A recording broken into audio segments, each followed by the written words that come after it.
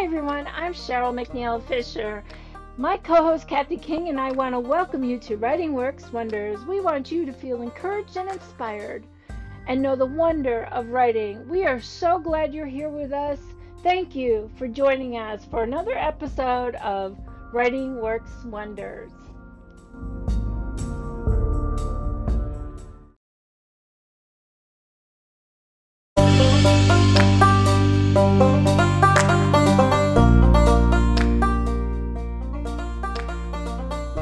Welcome to Writing Works Wonders, Advancing Beyond Barriers, where we celebrate skills building and community among authors as they're reaching through barriers in an interactive podcast series.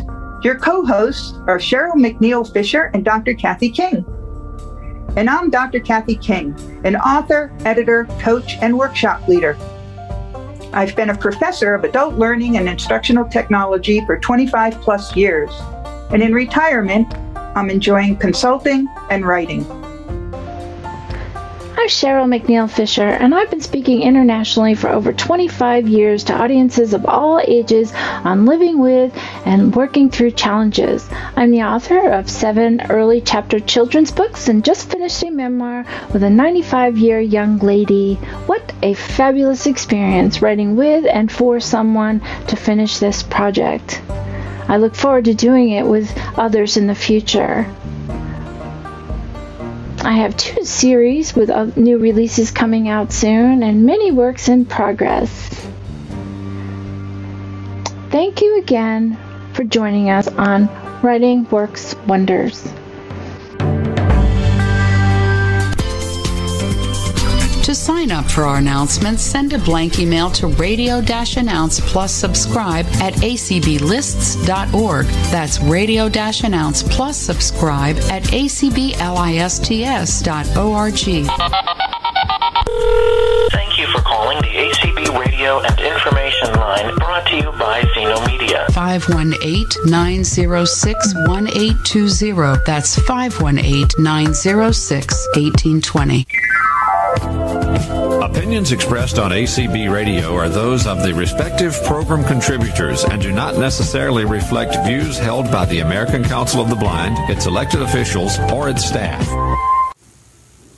Hello everyone, welcome to Writing Works Wonders. Today we have a special guest with us, Michael Gandy. He is a retired director of the Rehabilitation Center of the Blind in Mississippi.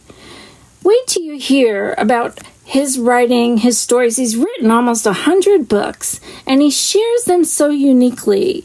Michael, I'd like to begin by you sharing with us how you started, what inspires you to write your stories, and especially inspires you to share your stories the way you do. Absolutely. Very quickly, I belonged to ACB for many years. I was director of rehab services for the blind for Mississippi, actually twice. I started off as a rehab counselor and worked my way to the top of the program.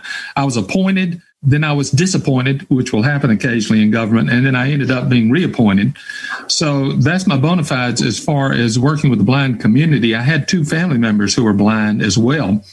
But as an avocation, I had been writing since 1989, and I've done it in a little different way, as Cheryl, you and I discussed. In fact, I'm not advocating anybody else do it this way, but I have a worldwide readership, and I didn't go through literary agents or publishers. I decided to step out of that line and do it a little differently, and I'll go ahead with that if you want, Cheryl, if you want to ask questions back and forth, however you want to handle it.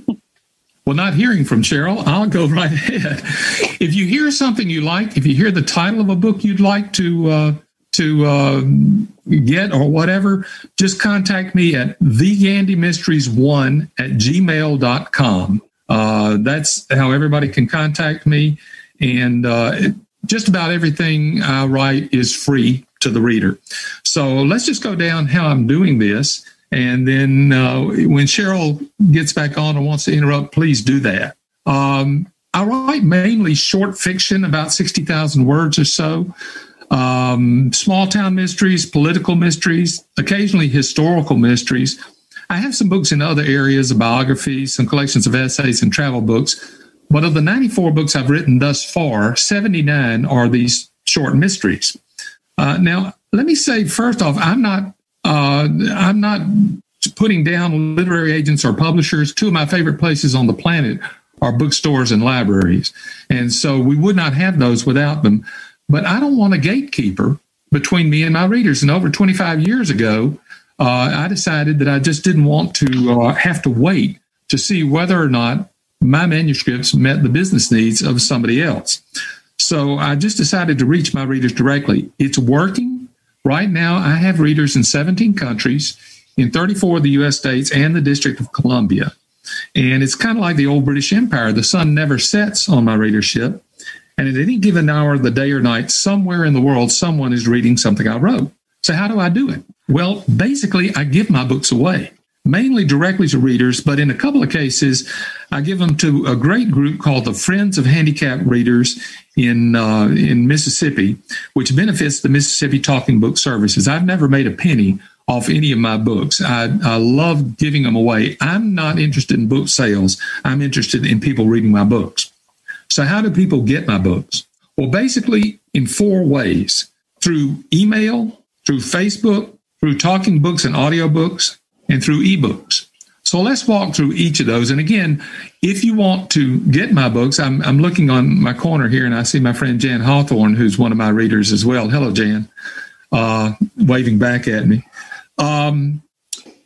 You can contact me at thegandymysteries1@gmail.com if you want to be added as a reader. Now, let me tell you very quickly, you're not going to be added to a list where you're going to be getting solicitations. No one's going to hit you up to buy anything. There's no hidden agenda. I just want people to read my book, and they're doing that. So, email. The Gandy Mysteries Weekly Readers get 2 novels a year.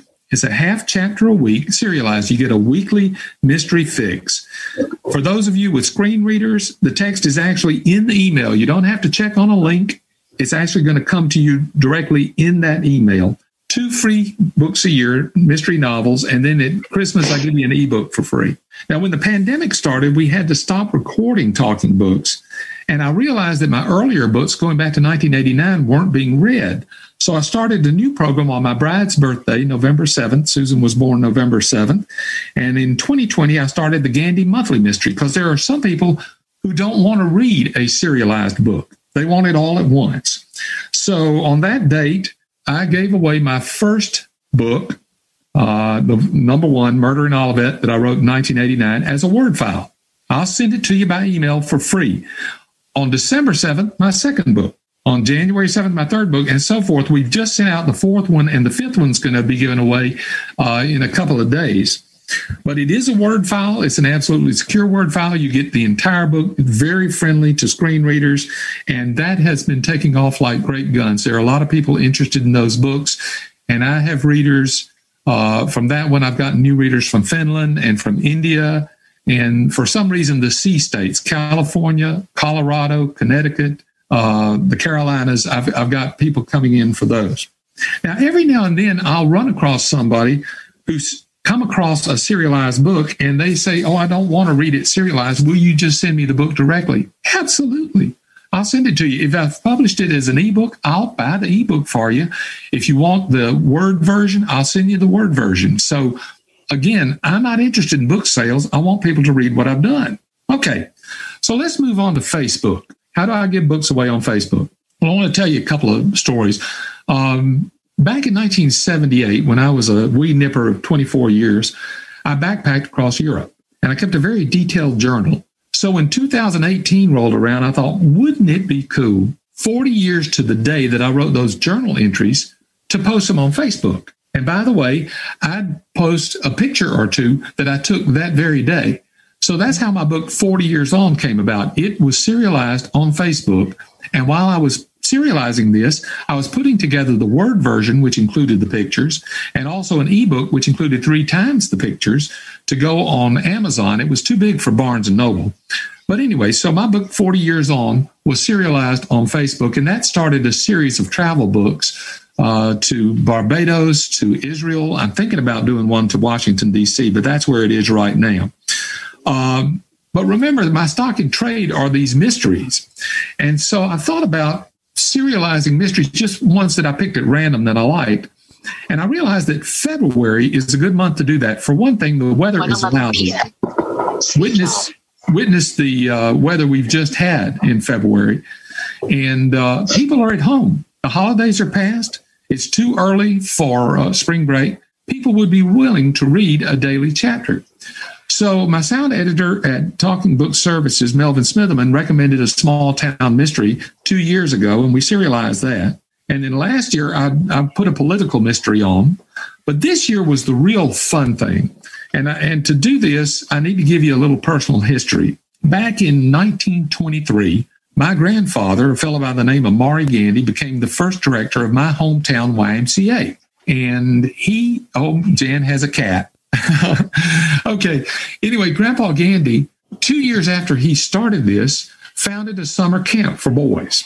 And it was named for the lumber company that gave the land, Camp Dantzler. And in my hometown of Hattiesburg, Mississippi, Camp Dantzler is a legendary place. It's no longer there. The YMCA gave up the property years ago, and it went back to the woods. But it was kind of like Brigadoon. It came out of the mist, and then it went back into the mist. After the war, after World War II, my father got the job of running the YMCA, Jack Gandy. And so between the two of them, they ran the Y for 54 years. And this camp, my dad attended for 46 years as a camper and as director. So when I decided to set a mystery at that camp, I got my dad to help. This was in 1998. And we wrote this book together. And then I put it with its prequel on Amazon and Barnes & Noble as an ebook. It's 2 coming-of-age mysteries. It's still out there. But I thought it would be fun this February with the pandemic and with all the bad weather for everybody to go back to summer camp. So I decided to serialize that on Facebook. And while I was doing that, I thought, people might have taken pictures of the camp. I had some pictures that a former camper, a fellow named Milton Waldorf, had given me, and I was going to put those on with the serialized chapters. But I asked for other people to do it as well on my hometown page on Facebook. So I put a notice that I was going to serialize this. I got 125 likes and loves to that one posting and 43 new Facebook friends in 3 days. So people were very interested in this. So, okay, I went to that Facebook page to the administrator and said, in addition to putting it on my page, can I put it on your page? And got an immediate reply, yes.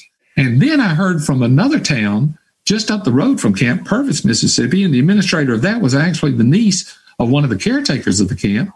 So we all went back to summer camp in February. People were contributing their stories. They were contributing their pictures. It was so much fun. And people ask, why do you give your books away? This is one of the reasons, because it sets up such a beautiful community. And I'm going to tell you a few more stories about that. But that was so much fun. And I promised them that I would mention this book, Whippoorwill, which, by the way, if you want Whippoorwill, contact me at thegandymysteries1@gmail.com, and I'll send you a copy of Whippoorwill. I'll send you the prequel. That, my friends, is that, if you like. So anyway, let's move on from that. I'm looking at my notes here. Obviously, I'm not doing this extemporaneously. One of the things I really love about not going through gatekeepers is the immediacy. And I want to tell you about a book I wrote called Viral. I was out walking one day with our little mini schnauzer, and I thought about the pandemic that we're all living through right now and about the nature of a virus. A virus does 2 things. It moves from host to host, and in many cases, it kills the host. Well, what if you had an infection that wouldn't let you die? That, in fact, you would be at the point of death, but you could not die. Imagine the impact of that on insurance companies, on hospices, on hospitals. But suppose it went beyond that. Suppose that it affected different species differently, and even within species, so that one field full of cattle would turn carnivorous and they'd start eating rabbits and squirrels, and another field would lose their horns. You'd have a herd of deer that would die. Over in Holland, the tulips would all turn silver. The Statue of Liberty would revert from its green patina back to copper color, and one night, the Great Wall of China disappeared. Well, I thought that would be a pretty good book, so I wrote it in about 5 weeks. My bride, Susan, and I edited it in about a week, and 3 days after we finished editing, I started serializing it on Facebook. This is what I love. There's nothing between me and my readers. I can get to them immediately, and that book, within 3 days of being edited, was out there. Okay, let's move on from Facebook and move to talking books and audiobooks. My grandfather, the one that lost his sight, that founded the YMCA, okay, in 1923, lost his sight when he was 70 years old. He had a bad outcome after eye surgery. Well, he joined the State Library for the Blind, as it was called then, and loved the library. He loved that's back when talking books were 8 RPM records. They looked like a rotisserie turning there. But he loved his talking books, and so I love that library. And in fact, it was my grandfather's blindness that led to my entire career in blindness. Working with him led me to love wanting to work with people with blindness, and that's how I got the job there. So anyway, when I retired, I'd been keeping all this book writing kind of a secret. I went to the head of the library and said, would you record 1 or 2 of my books? She said, we'll record everything you wrote if you'll be the narrator. So I was paired with a very talented sound engineer, Melvin Smitherman, and in the 9 years we recorded, we got about 77 talking books done. And the pandemic stopped us from recording, but we were putting them out as gangbusters. So if anybody here on this call is a talking book reader, we hadn't been able to get them to Bard, but you can get them through Interlibrary Loan. Ask your state talking book services to contact the Mississippi Talking Book Services and ask for Michael Gandy Mysteries, and they will get you in touch with somebody there who will be glad to send that out. I know we've got readers in Oklahoma, South Carolina, and Florida, and would love to have you listening to those books as well. But we went beyond that because I really love this library, and it's now called Mississippi Talking Book Services. I really want to support them. So we got an opinion, the library director got an opinion from our state attorney general, which said that we could sell these audio files to the general public as long as 100% of the proceeds from these books went to benefit Talking Book Services, which I love. I give my books away. So a group called Friends of Handicapped Readers gets these books. My bride, Susan, makes the covers, and we've been selling 3 new titles every year to raise funds, which through the Friends of Handicapped Readers helps the state Talking Book Services. So that's one where I don't give it directly to the reader, but I do give it to the friends. Okay, let's move on to ebooks. Ebooks are published on Barnes & Noble and Amazon under 2 series, the Gandy Mysteries, the Gandy Miniatures. Up until 2020, we used the royalties to pay for the materials that my Susan used to create the covers. But this year, because of the pandemic, we just decided to donate the royalties directly to the Friends of Handicapped Readers. So again, I'm not making any penny from this, but the totals from the ebooks that are sold, and my books are generally in pairs. There are 2 Strong Women Mysteries, 2 Cape Cod Mysteries, 2 Coming of Age Mysteries, which includes the Whippoorwill, the one I told you about, 2 Presidential Mysteries. I've got 2 Kennedy Assassination Mysteries, 2 Abraham Lincoln Mysteries, that sort of thing. Okay, so let me talk about how I am paid. I'm paid through all the rich interactions I have with my readers. My sister-in-law, Barb, who lives in Altoona, Pennsylvania, hello, Barb, referred a reader from Australia who'd been a pen pal of hers named Jenny. And Jenny is a photographer. And she's retired, and she and her husband travel around and take these beautiful photographs, so I get to see Jenny's photographs. A reader in India named Susheta, I hope I pronounced that right, hello, Susheta, is a newspaper editor. And she's a very strong women's rights advocate and has some very good newspaper articles that she shares with me. But she's also a gifted fiction writer, and she'll share with me her fiction as well. I've got a lady named Kathy who lives in North Carolina who is a fantasy writer who shared some of her manuscripts with me. There's a children's writer in Mississippi named Nancy, children's writer and illustrator, and she'll share her stuff with me. I've got some bloggers. One of my readers in Hawaii, Dave, is a long-distance hiker and blogger, and he writes some wonderful blogs about his hikes. There's a traveler who's just retired from Washington, D.C. and moved back to Iowa, and Karen has a blog called The Blather, and so she shares that as well. Cheryl McNeil Fisher is sending me one of her books, and I can't wait to read that one when it shows up. So let me tell one more story, and then we'll open the floor for questions. And that is, people ask me, where are you inspired? Where do you get the ideas for your books? And sometimes they come from real-life crimes. I was speaking years ago to a Friends of the Library group, and somebody came up afterwards, and she mentioned a particular crime that was well known in the town in which I lived at the time. Have you ever thought of creating a book, a novel based on this crime? And I picked up one of my audiobooks and said, here it is. I wrote the book. She said, well, my husband was the sheriff of the county where this happened, and he has died, but the lead detective is still alive. And I would love for you to come over to the house and see my files on this case, talk with the lead detective, visit with my daughter, who I'd like to have in on this conversation. It was one of the best afternoons I've spent in my life. I got to meet the real life people involved with this case that I based my book on, and learned all sorts of things that didn't make the news, but just had a great time. And that's how I'm paid. That's how I'm enriched, by giving my books away. So anyway, if you're interested, if you want to read any of these books, if you want to be a weekly reader, if you want to be a monthly reader, or just want to contact me or share some of your stuff with me, it's the Gandy Mysteries 1@gmail.com. That's my story. I'm sticking to it. And Cheryl, are you back on? I am. Okay. I've been on and off a couple of times. I think because the wind's blowing here. I don't know. It's something in the wind and the air and the Wi-Fi, whatever. But I'm here. Very good. Well, I'm turning it back to you. So you hold the floor for questions. Oh, thank you. I'm going to check in with Holly and see if we have any hands raised yet. Hey, Holly. Hello. Hi. Raise your hands, guys. And I told you all how to do it before. I have a question. Can I ask a question? I thought you would, and especially about camp, too. Oh, yeah. My question to you, sir, is, are these mysteries like what they call cozy mysteries? I mean, so many mysteries I don't like to read because they go into graphic detail about blood and guts and murder, and I don't like those kind of books. Well, they're not exactly cozy mysteries, but I live in a world of women. I'm married to a beautiful lady. I have a beautiful daughter. I have 3 beautiful granddaughters, and I'm not going to put anything out there that would embarrass them, either violence-wise or sexually or anything like that. It's very mild. I think at most they would be rated PG.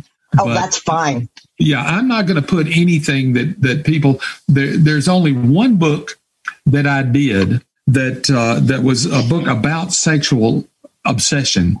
But it was more the emotional aspects, and I certainly didn't get into anything graphic because, like I say, I've got 3 beautiful granddaughters that I want them to feel free to read anything. They are adult books. I'll give you that. They are adult books, but there's nothing that I wouldn't be afraid for my wife, my daughter, my grandchildren to read. No, I'm always concerned because years ago I got this book, and a friend said it was the best book she ever read in her life.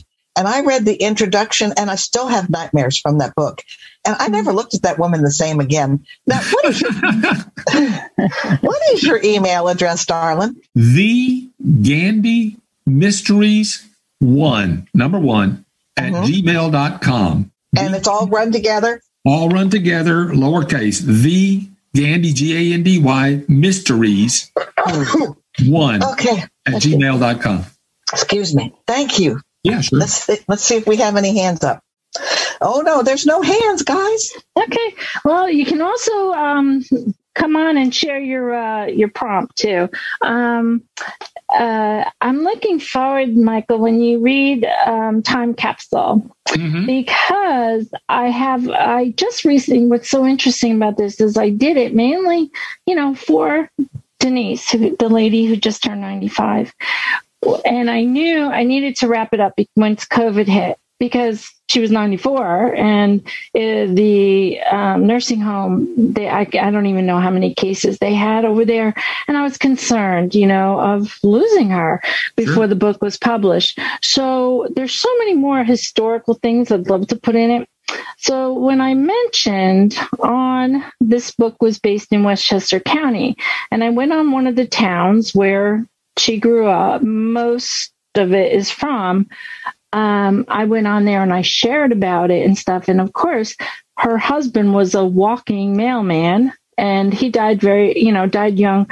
But oh my gosh, it was amazing how many people started talking about Sal and the son and Denise and the family and stuff. And then some family members come out and said something. So I'm really thinking of doing something similar with these Facebook, groups. So I'm interested to see how what you think when you read it. It's a very interesting story, and I learn a lot. I loved learning. I never knew a plane hit the Empire State Building. Nobody. I never heard anybody ever talk about that. But at the end of World War II, that happened, and it was an accident. But it was a major. Took out some floors and fire, and the people, of course. And it was a bomber plane, one of our bomber planes, and they were going either from Massachusetts to New York or vice versa. I don't remember the whole story, but it was quite interesting. And Denise, she was on a train heading into Manhattan. The Gone with the Wind was, new to her. Her aunt had it, gave it to her. She was reading that. She looked up and everybody started yelling. The plane was going to hit the Empire State Building, but of course the train had to keep going, so they didn't see everything. And of course back then it wasn't instant messaging. So they didn't really know what happened till the next day when the newspapers came out. Wow. And it made the headlines, So when you think about what it was like for back, at then compared to now, I just loved it. I loved learning these, she worked down in the financial district next to Tom Watson, and she didn't know. She just talking to him and stuff. And then after, everybody's like, he was down there working on one of the computers, and her coworker, do you know who that was? And she's like, yeah, Tom. And Tom Watson from IBM. I'm like, yeah, okay, well, he's Tom to me. And then she laughed because she said, he probably appreciated the fact that I didn't make a big deal of who he was, and we just had regular conversation as I was doing my thing and he was doing his. So, I would love to do more books with people, their stories, because I find it very interesting. So. Yeah, that was the great thing about the Whippoorwill, and because not only the story being out there, it was a 23-year-old book which came back to life, but hearing other people's reminiscences of camp, and some of them going back into the 1930s, and remembering their years when they were there, and it was just a joyful experience. So yeah, I can understand why you would enjoy hearing those perspectives. Oh gosh, yeah. I mean, because so many things we have learned. I've learned over the years, or appreciated. Like the big balloons at Macy's, the parade. Mm-hmm. She was at the parade the first time there was a balloon at the parade. But what she remembers the most, because she was just a little girl, she was up on her daddy's shoulders. But how when they first had those balloons, they used to let them go because they didn't know how to deflate them, and then people got a reward whoever brought it back to Macy's. I just thought, wow, it's just those little tidbits of it. I've never heard that. Yeah. Jan has her hand up. Jan Jack. Hey. We want to unmute yourself. Can you hear me? Yes. Yes, Jan. Hey. I'm getting better. I've been kind of in and around. I got groceries delivered, and so I missed whether or not Whippoorwill is a mystery. Yes, Whippoorwill is a mystery. It's actually a sequel to an earlier book called That, My Friends, Is That. And so the two are combined in the ebook. And I'm happy to send that. Whippoorwill will stand alone. You don't have to read That, My Friends, Is That. But I had someone who read them both that said you were enriched in reading Whippoorwill by reading That, My Friends, Is That. But there is a mystery there, and there is a surprise ending to it. Well, I just sent you a note that said I wanted that camp book, but I want both of them. I guess I should write you another note. Yeah, and let me know if you want it as an ebook or if you want the Word version. I need to know which version you want. I already did. Okay, very good. Yeah, if you want them both, that's fine. Okay. Yes, I do. Okay. I'm dying to hear them. I'd like to know what it is about Mississippi that makes good writers. That is a thing that has always fascinated me, because you've got of course William totally messes up your brain, Faulkner, right? I can't think. There's she's from Alabama. I love Southern literature. Yeah, Eudora Welty lived Yes. here in Jackson. Jan knew Eudora. We all knew her. William Faulkner, John Grisham is from here. Willie Morris. Lots of them. Greg Iles from Natchez is a very good writer. I don't know if it's in the water, but it's not just writers. I mean, James Earl Jones is from Mississippi. Jim Henson, who did the Muppets, is from Mississippi. Oh, really? I didn't know that. A bunch of creativity.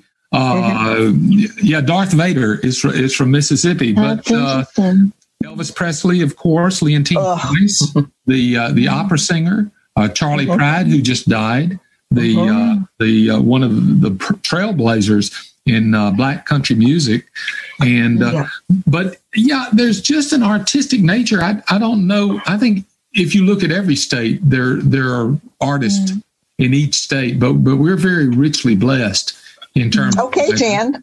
Okay, Jan, you can unmute yourself, dear. I think it's because we are primarily rural and there's not a whole lot to do at the end of the day. I grew up with one TV station, and you either watched what was on it or found something else to do. That's a good point, Jan. Is that where you are also, Jan? You're in Mississippi? Yes. They know each other. Friends. Oh, okay. Okay. And she's one of my readers.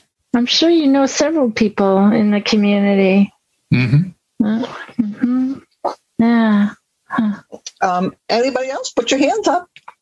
This is a great opportunity to hear about a truly original guy. I'm sorry, I'm eating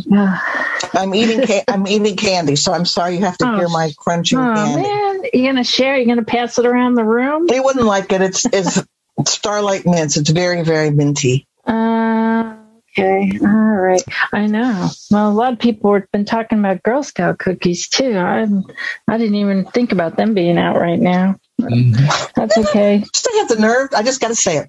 You know what they have the nerve to charge for those things? I don't know if it's the same in New York, or in Mississippi. $5 a box. Yeah, I kind of figured they were close to that. Oh my goodness gracious! Wow. Yeah, quite a bit. Well, I know myself. I'm enjoying when Sean Barrett is the one that connected me with Michael, and I was so intrigued, Michael, when I read about you and what you do. I just started reading, and that my friends is that right. I started reading that. So I found that interesting. I'm sorry, but I haven't gotten very far on it, but I did start reading it. Thank you for sending it to me. And hello, this is Kathy. Hi, Kathy. I think something's wrong with the hand raise feature. I couldn't find. That's why I just barged in. Okay. It had like thumbs up, thumbs down, smiley. Are you on the phone, baby? I'm on an iPhone. So I must not have it on your phone, but that's okay. We'll let you in. You know what it is, Kathy? It's up at the top, but up at the top there must be those little emojis up there too, because they've changed the list. And I know it's up near the top, but if you go too far, then you get into those emojis. Hey, we're glad you're here. If you go to the more on your app, and then you will see the raised hand. Yeah, that's what we were talking about. I did more. But there's emojis up there also. Yeah, there are emojis up there on the top. Well, anyway, I'm really enjoying this call, and I'm sure there's millions of questions out there, but people are probably just as spazzy as me, and they can't find it. Are there visually impaired or blind people in any of your books? Yes, there are. In fact, in my second book, Tatters, one of the characters is blind because she was based on a real member of my family. My grandfather, who was the one that founded the YMCA, went blind in his later life. He had a sister who went blind as a 6-year-old. And so she is a character. And one of the things I use her for in that book is to dispute some of the myths that people have about blindness, that their other senses are superpowers, stuff like that, And she, she says to somebody that says, I'd heard that, he said, no, I'm a person just like you. And she's very integral to the plot of that book. And so every now and then I will bring in a blind character if it fits within the book itself. And all of my old books, if you become a monthly reader, you'll have access over about an 8-9 year period to everything I wrote. But if you want that, I see your iPhone, KK Kathy. If you want that one, just email me at thegandymysteries1@gmail.com, and I'll send you. It's Tatters is the name of the book, and it's also there are 5 short stories attached to that one as well. Okay, great. Thanks. Yeah, sure. Lynn Carell. Okay. Go ahead, Ben. Go ahead, darling. I'm sorry. Michael, I don't usually get it. I was so intrigued by what you said. You act like your writing is a public good, and I really appreciate that because, writing should be accessible to everybody. One of the things that I'm just writing for my courses right now for a PhD program, but, it's like, I've always written ever since I was a child. I wrote poetry mostly and writing. And now I don't have time right now. But, I think that writing is such a gift, and it's a pouring out of your heart. What I've heard many times is that you write about what you know.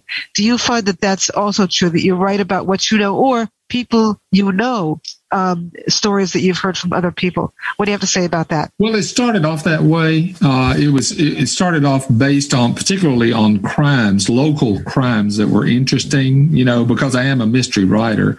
But after a while, I developed a group of characters, and I would think about a particular situation and then build on that. But let me give you an instance, okay?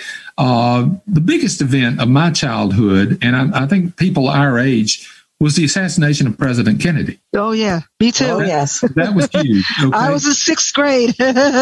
Well, I would have been in 4th grade, okay, when that happened. But, all right, one of the things, I'm one of those people who believes that Lee Harvey Oswald did it, okay? So don't hold that against me if you don't. But, I know he did it. But no, anyway, I don't think so. I think it was the mob and all that kind of stuff. But go ahead. Okay, no, we're not going to debate, but go right ahead, sir. He made a critical error because after the assassination, when they pulled together all of the employees of the book depository, only one was missing, and that was him. He took off the front of the building, caught a bus, went across town to his boarding house. They know that. I mean, there's no disputing that he wasn't there when they did the lineup. Well, suppose this is how I will find a plot.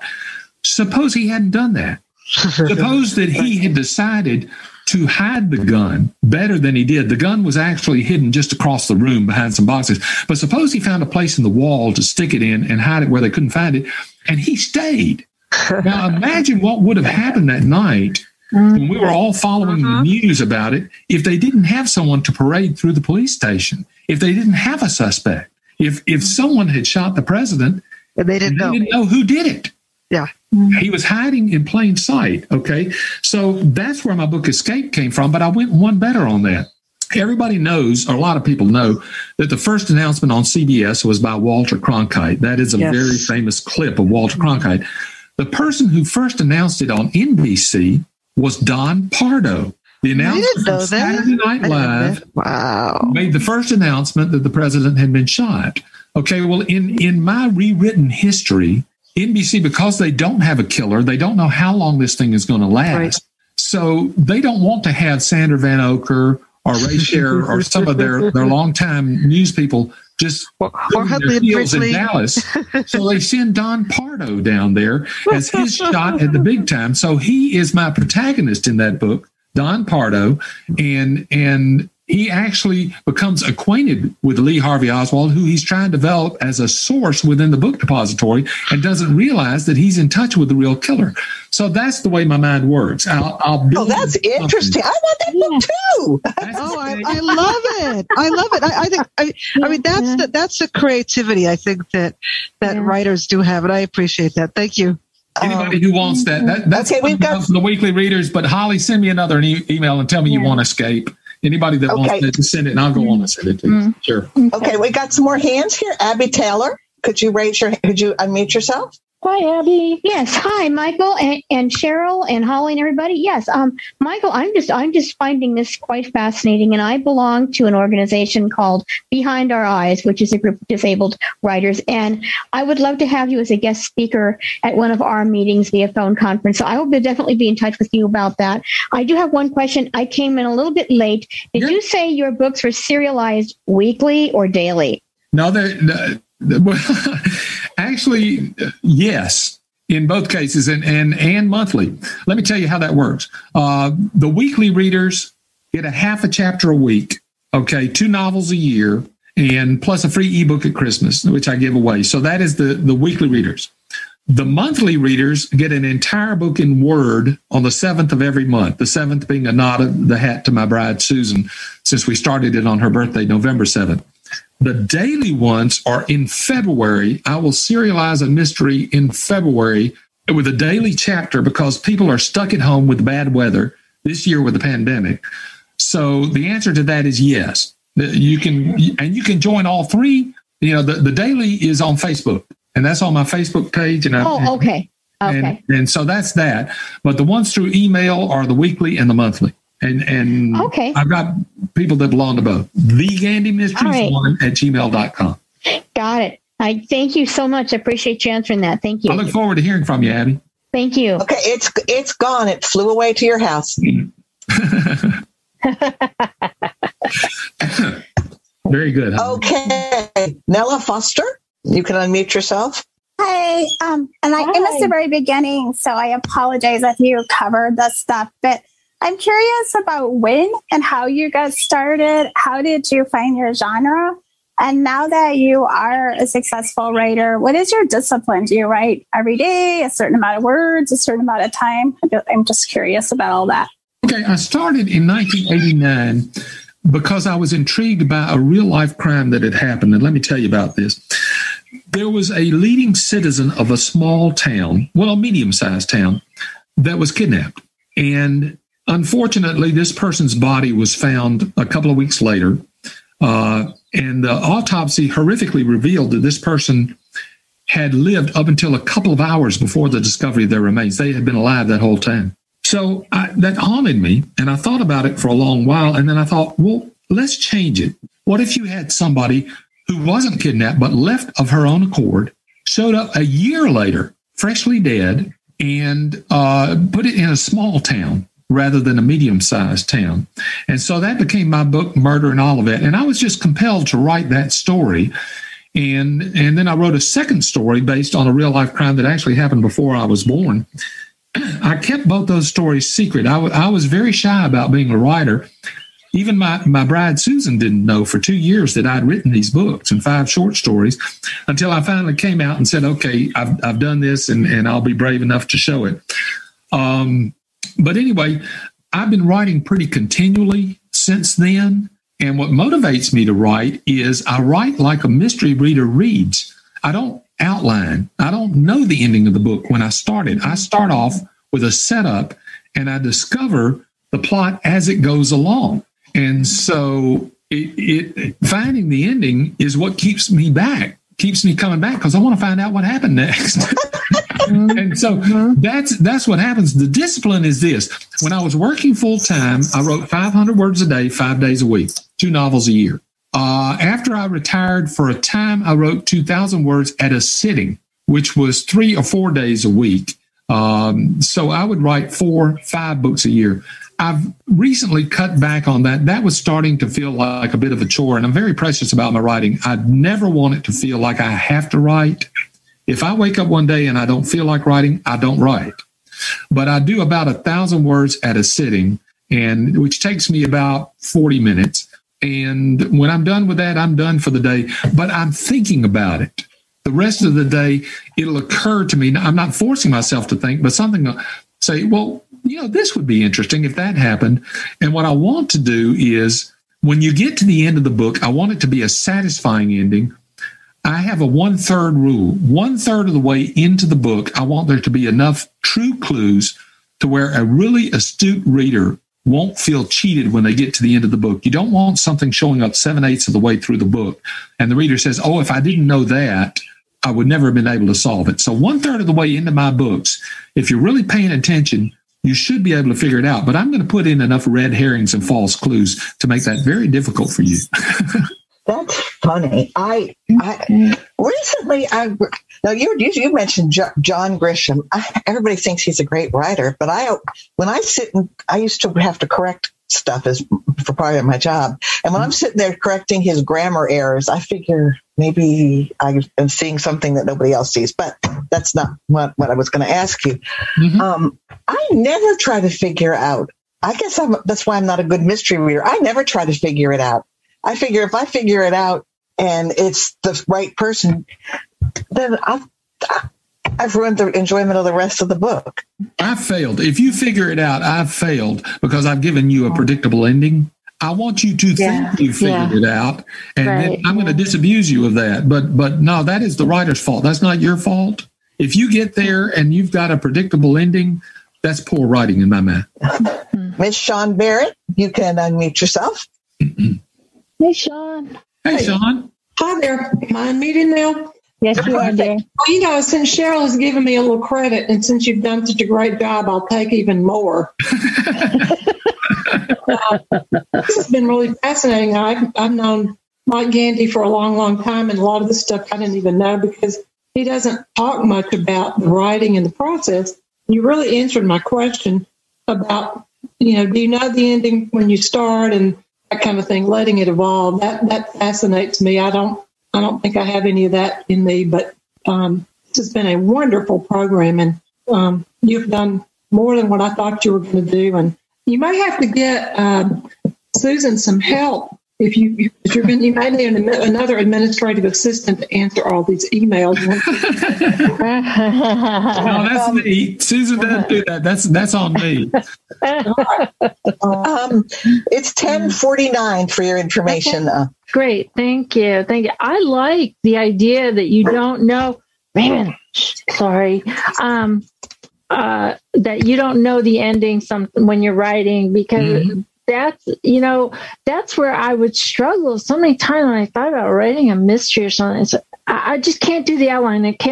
I'm that type of person that I like to think about, it's going to evolve and see where it goes. Because, even when I was doing Time Capsule, I've shared this many times, I did not have the first chapter until I got to the end. I kept putting up there at the first chapter 1, it said, to be continued, or whatever I wrote, we'll come back to it. I didn't have a title till the end, and I was writing for someone else, but, it's just, I like that. Thank you. And that's why it's important, I think, that we have authors on here with us, that we all have different ways of writing. Some write every day, some have this.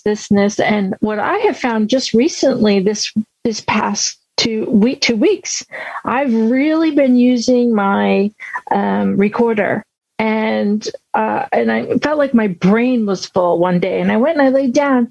Well, and I just all of a sudden my brain started had all these things, but it wasn't healthy, And I just picked up my phone and I recorded the information in, and I did it into a Word document, and I've done it twice this week. And wow, so we just keep evolving. And I think that's, if we put ourselves in a box, we are limiting our creativity. So I so appreciate this, Michael. Well, thank you, Cheryl. I appreciate that as well. And it's, one of the things is if you write incrementally, as I do, when you come to the end, you do have to go back and do some rewriting on the beginning, because sometimes you foretold something that doesn't happen.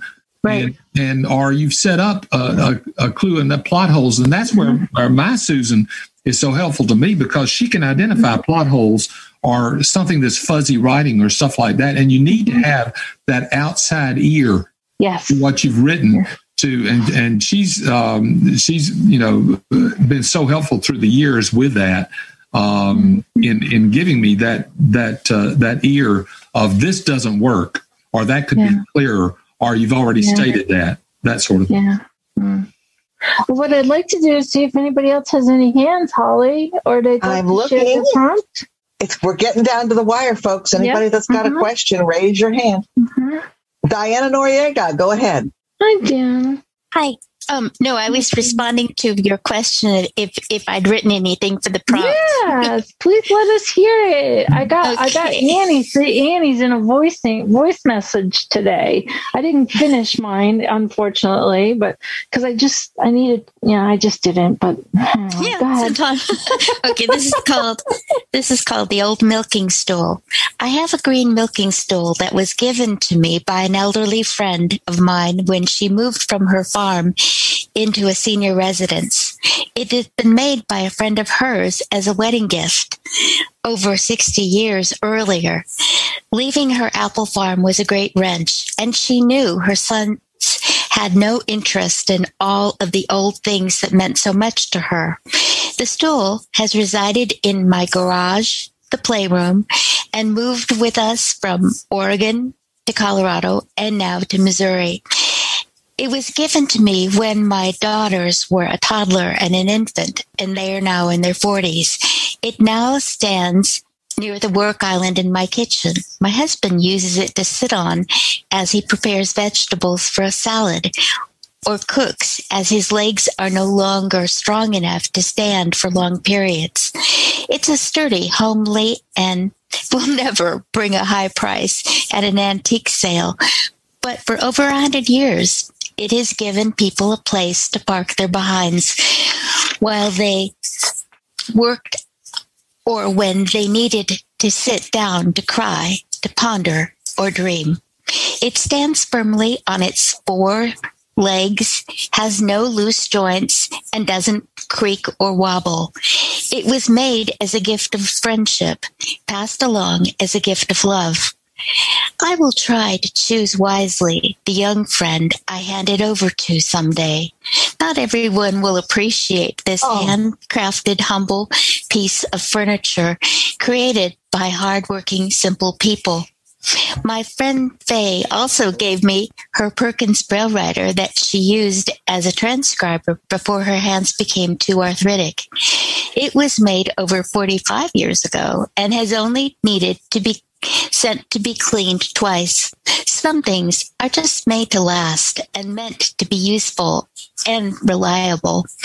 Their beauty lies in their functionality and durability. These are things too often missing in goods and products in our current throwaway society. Oh, that's lovely. Thank you. That's lovely. Yeah, That's lovely. Thank you. I didn't finish mine because I was trying to do it in a poem. I wrote it in the story. I have a clock. My clock, the first thing you see when you come in the door, is 8 feet from ceiling to floor, and it's a grandfather clock that is over 200 years old. So, and it's in great condition. So, anyway, go ahead. We have Derek. Would you like to? Okay. Would you like to unmute yourself and talk, We're Derek? running close. Go ahead, Yes, Derek. hi. Good afternoon. I'm sorry, but I just joined the meeting. I didn't realize it was on, but I was wondering if there's any way that this will be podcast or anywhere I can find it, later on. Yes, it will be. Yes. It will be. Yes, it will be. Give it about a week or so, I think. Yeah. Mm-hmm. Yes, takes about a week. Okay, thank you. Thank you. You know, I had a prompt, but after that one, that would be from the sublime to the ridiculous. I'm not going to. Oh, come on, Holly. Come on, Holly. I love the things you write. I loved your song the last time. I want a copy. Can't wait to rehear that one. Let's see.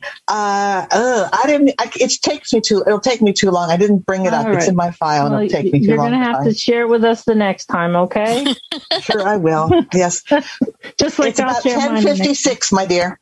Okay, we have about 4 minutes. Is there anything else you'd like to say, Michael, before we wrap up? I mean, it's been so wonderful. I'm so happy you're here, and this has been enlightening to all of us. This has been a joy for me, just connecting with people, which is, like I say, one of the reasons why I write is because of the connections with people. And I've totally enjoyed being a part of this group with you today.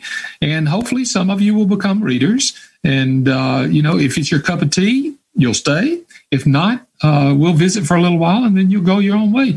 But I've had a lot of fun. We're talking about things people have written. Let me read you a 4-line poem of mine. Okay. Alas, the poor alarm clock. A terrible life have you. We hate you when you don't work. We hate you when you do. Thank you. That's really great. That's charming.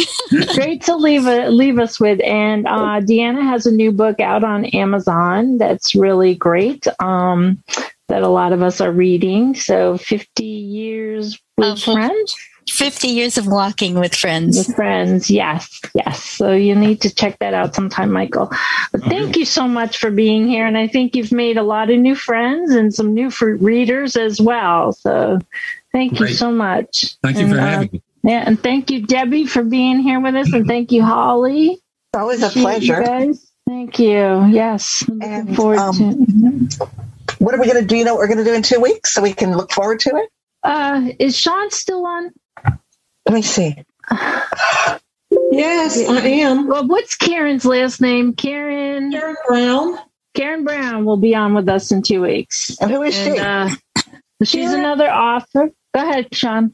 Karen is from Mississippi also. She's the former director of the Addie McBride Rehabilitation Center for the Blind. She's a former guide dog user.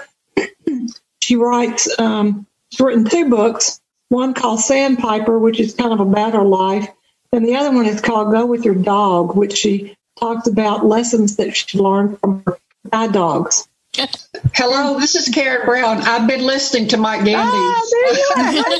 So I kind of just found out about it halfway through the program. I came back to my computer and saw the link. So great talk, Mike. Thank you, Karen. Good to hear from you. Well, there she is, folks. She'll be with us in a couple of weeks. Okay. Looking forward to it. Yeah. Yes. It'll be great. Oh, I'm excited. I'll be with y'all in 2 weeks. Okay. That sounds great.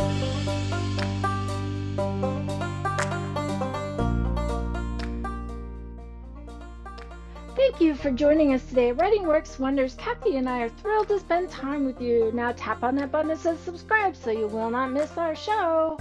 We also have a donate button, and that's to help with the expenses that Kathy and I incur in order to keep this show and podcast going. There's a link there that you can tap on that will take you directly to our website at www.writingworkswonders.com. There you will find all the information we talked about today, along with show notes and so much more. We want you to feel encouraged and inspired to know the wonder of writing. And until next time, our friends, keep on writing.